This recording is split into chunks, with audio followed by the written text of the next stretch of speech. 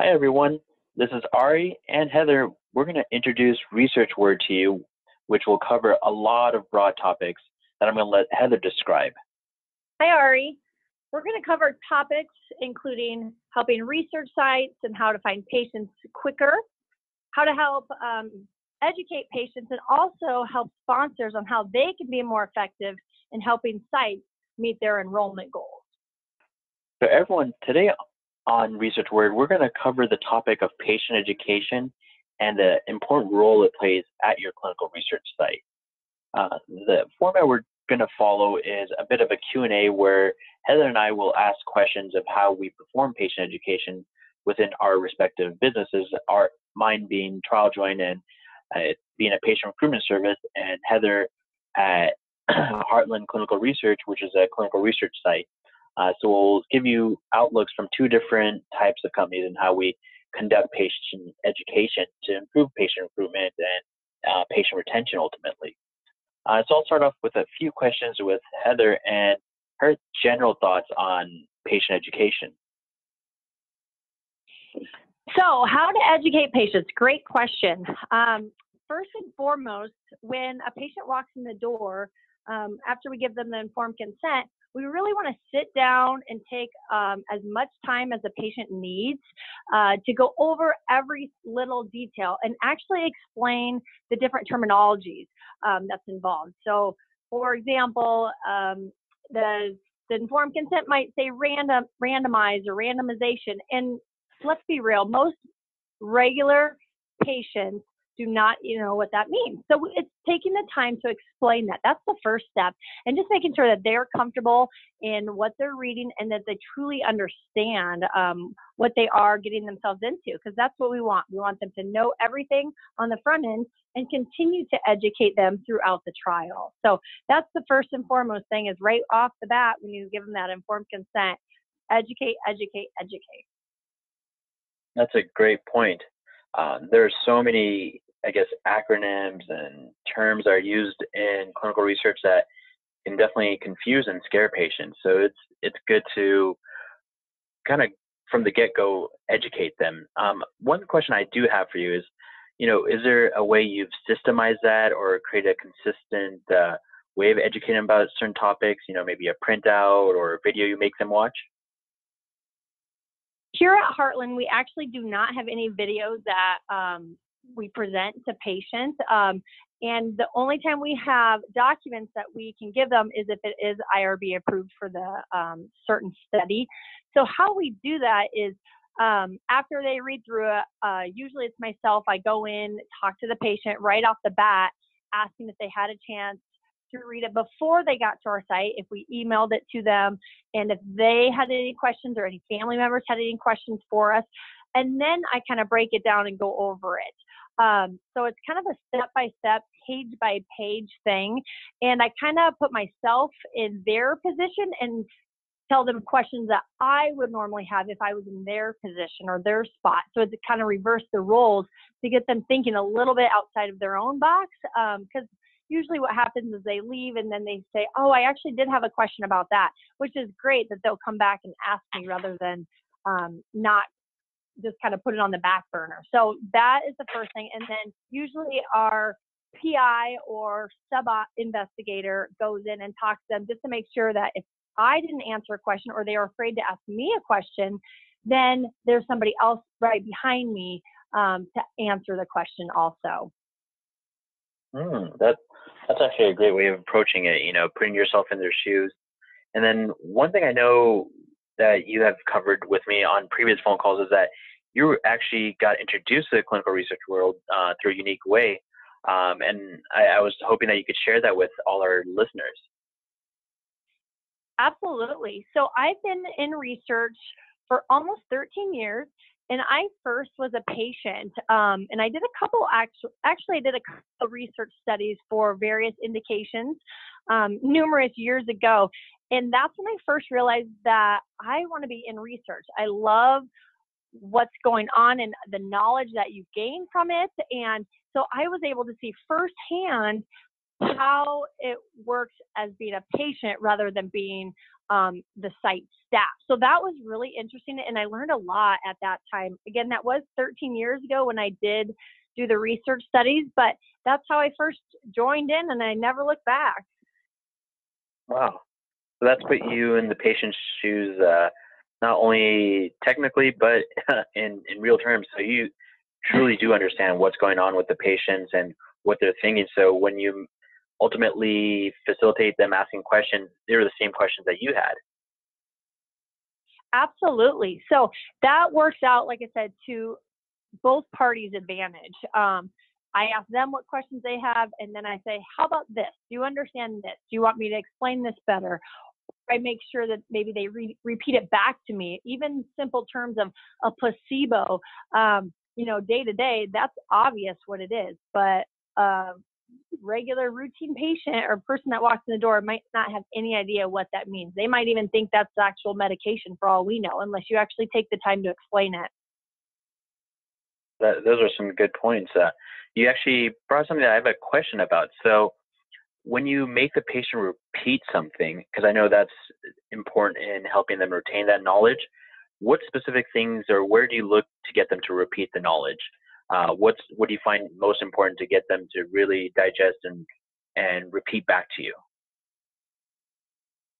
So when I'm doing the informed consent, I might have them repeat back maybe some side effects that they might experience, and I remind them that at every appointment I will ask them if they've had any side effects or discomforts, or if they've started any new medication, and I kind of give examples, such as, let's say you all of a sudden have a head cold and you took some over-the-counter medication, and I say, I want to know about that, even though it has no relationship what they think to the study. For maybe it's an asthma study, that they might think, this has nothing to do with it. I really explain to them that I want to know.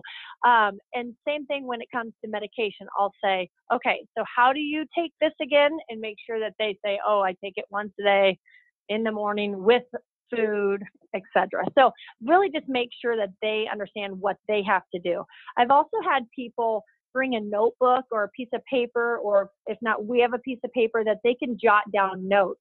So then it's a lot of information at one time that we give them, and we know that. And it's kind of overwhelming for them. So then they take the time to write things down so they can always refer back to that if they need to. Yeah, that idea, I know you shared it with me once before. I love the idea of having something available to the patients to jot down notes and ultimately refer to later on, because we all know that we forget things. So it's always important to jot down things and take notes. It's something that my chemistry teacher in 5th grade told me to do. So I know it's important.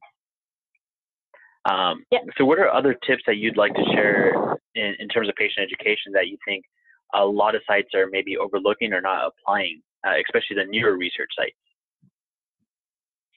For newer research sites, let me think. I would say right off the bat, it's taking the time up front to educate the patient.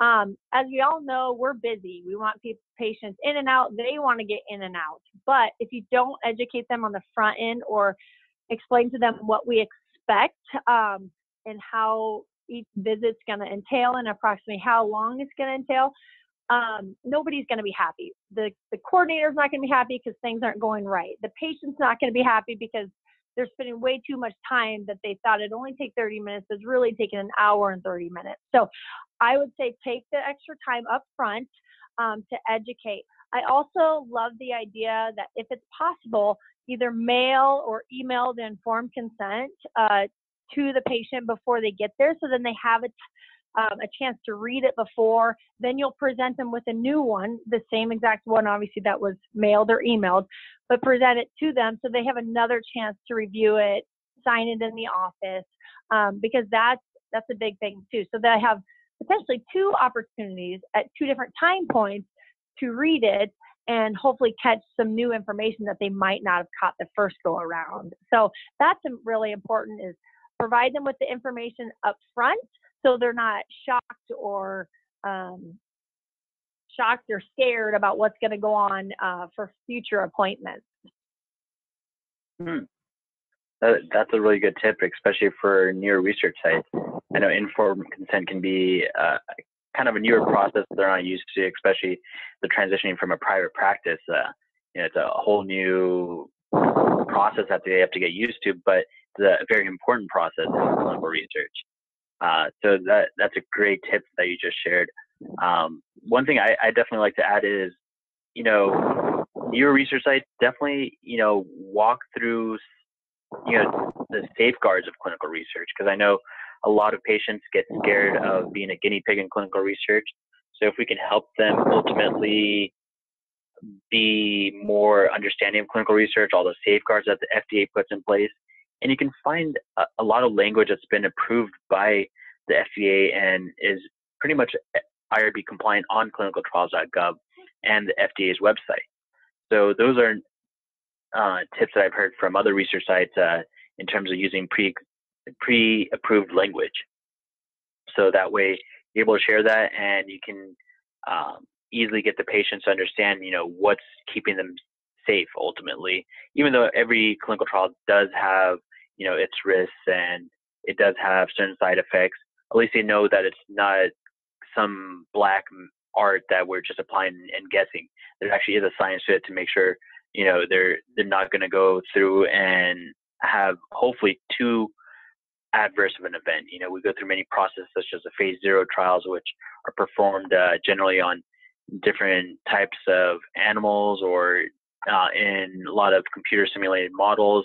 And then we get through phase 1, which is done through very small amounts of the medicine with healthy volunteers. And then we progress a little bit further on through phase 2, and then so on to phase 3. So helping them understand the different phases and different processes that go in place to get to the current stage that they're in will help a patient feel more comfortable and ultimately keep them in the trial longer, because the more comfortable they feel about a clinical trial and that they can defend to their friends and peers, that the research studies is actually going to be beneficial for medicine as a whole, because it helps us know, what works and what doesn't. So ultimately, you'll keep them in the trial and not get peer pressured out of a trial as well. Yes, and when a patient walks through the door, if I've never seen the patient or the face is not familiar to me, I always ask them, have you ever participated in a research study? So then, I know right off the bat, if they have, awesome. If they haven't, then I know that, okay, I really got to take a little bit extra time maybe and explain to them. And even if they have, every site is different. So what site A does compared to us is going to be probably really different, and that's okay. I just want them to be aware of how we operate and how we do things. Even today, I had a patient, and I let them know that when we're talking about confidentiality with informed consent, I said, you are known as a participant number, and here's your number, okay? So your name does not leave here, but if you want copies of my lab work, my ECGs, anything like that, you can have, but your name is not on here. Because how many times have we given in the past a copy of their labs and they say, well, how do I know this is me? Because my name's not on here. How can I give this to my doctor? So it's little things like that to let them know on the front end what to expect, rather than later saying, I'm really confused because I thought this was mine. How do I know? So little things really make a big difference, as cliche as that is. No, you're absolutely right, especially because the whole aspect of placebos can scare a lot of patients off. But if you help them understand, we need a controlled group versus, the testing group, it really helps them understand, hey, I might have a chance, it's a 50-50 chance that I might get placebo, but it's helping us as a whole, as a population, prove that this medicine works. If we didn't have a control, then we wouldn't know. And also to prevent any, alteration of the data, that's why we create double-blinded studies, where not only do the patients not know, what they're getting, the physicians administering don't know what they're getting as well. So it's always a double-blinded study. So it's always good to explain those things that really open the eyes of patients of the whole process and allows them to explain to other people and keep spreading the awareness and the knowledge of what clinical research is and how it works, because that's, my understanding and my belief is that, we don't have enough awareness of clinical research. And by making everyone more educated, it'll help kind of spread the word. So I know over here at TrialJoin, we're always trying to educate people more and more about clinical research. And when you have a more educated patient, you have a better patient that's going to stay in your studies longer. So that's the number one thing I always recommend for sites to do, is just educate on, these little aspects that you often would overlook. Yes, I would agree 100% about spreading awareness with clinical trials, clinical research, because so many people have no idea what it is. Even when I'm, let's say, at my kid's soccer game and they say, well, what do you do? I have to explain it to them. And they say, well, what's that? I'm thinking to myself, oh gosh, well, this is a perfect opportunity that I can explain it to them, and got to give them my 30-second elevator spiel to what clinical research is. So it's kind of intriguing to them and they want to know more. And I would say almost 9 out of 10 patients will say, will you keep me in mind for another study if I qualify? And I say, absolutely. I'm also not afraid, although it's competition, to give names of other research sites if I know that they're recruiting for a trial that I am not necessarily doing, or something that we will never do, that's not in our spectrum of things that we would be successful at. So, and we get a lot of people calling about phase 1 studies that want that overnight stays, which we don't do. So I have no problem at all saying, hey, this is the place you need to call. You can look it up. I don't have their number maybe or something like that, but just spreading awareness, because you know what, just by me doing that helps out that other site. Is it benefiting me directly? No. Will it in the future? Yes, because the more patients we get in these studies, the better off we are all going to be. So, so it's really, really a good thing, actually. Ari, I got a question for you. So how do you guys at TrialJoin, what is your best way to spread awareness, do you think, to reach different population of people, to make sure people are actually aware of the trials that are going on? So at TrialJoin, we tackle that problem through so many different ways. One of the biggest ways for us is building a lot of online support groups, which are essentially a mix of websites, mobile applications, social media profiles, where we educate the public on not only clinical research, but even their condition, different ways to treat their condition. So we make it a holistic tool. So if, we're trying to educate diabetes patients, we'll make different websites just focused around diabetes. We'll make social media profiles and pages around diabetes and spread the knowledge. And at the same time, interlace knowledge about clinical research, so that way they get slowly educated about clinical research and open up their minds about the opportunities of clinical research and participating. Because one of the biggest problems out there is that patients don't even know where clinical research trials are or how they can even enroll in one. So, helping them understand that trials exist and they're around them, it really helps. So it's kind of a two-front attack that we do, is educate them on their condition, then also spread out the education of clinical research. So it's sort of a passive way that just permeates the web ultimately. In addition to that, once we get them on email lists that they subscribe to, we send them videos of different topics that I just mentioned, whether it's about their condition or it's about clinical research. From there, then, as they open up and they're open to the possibility of clinical research, we send them different trial opportunities in their area for their condition, so they can reach out to the most convenient one, or one that they will fit the eligibility criteria for. So those are some of the methods that we use. Of course, we're developing newer and newer methods as well that can be more customized for patients, so that way we understand the specific point that they're in terms of their understanding about their condition and clinical research, and then educate them progressively forward. So there's a lot of neat technology that we're utilizing for that. Yeah, that's fantastic. I love the online support and explaining different conditions to the patient in terms of like emailing them and just to get them, like you said, aware, because that's the main word here, is awareness for clinical trials, I think. So that's super important. And wherever I go, I always think to myself, oh, is that a patient that would ever participate if I see someone using like an inhaler? That's always in my mind, I think, because I always have respiratory studies. So I'm always thinking, that would be an excellent candidate for my asthma study. But I have to be mindful. I can't go approach that person, but I'm always thinking, I wonder if they know about it. So it is one thing that we've got to get the community and the people aware of clinical trials. That's our goal. I agree.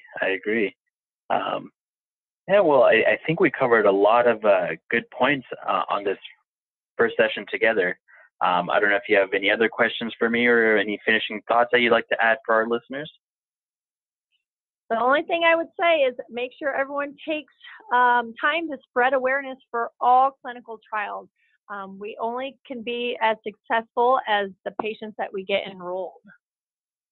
I agree. Great point to finish off with. Well, Heather, thank you for joining me on this session. And I want to let the audience know there's going to be many more great sessions that they can attend and listen to. So stay tuned and subscribe to our podcast. Whether you're on iTunes or you're on your Android phone or even online, we'll have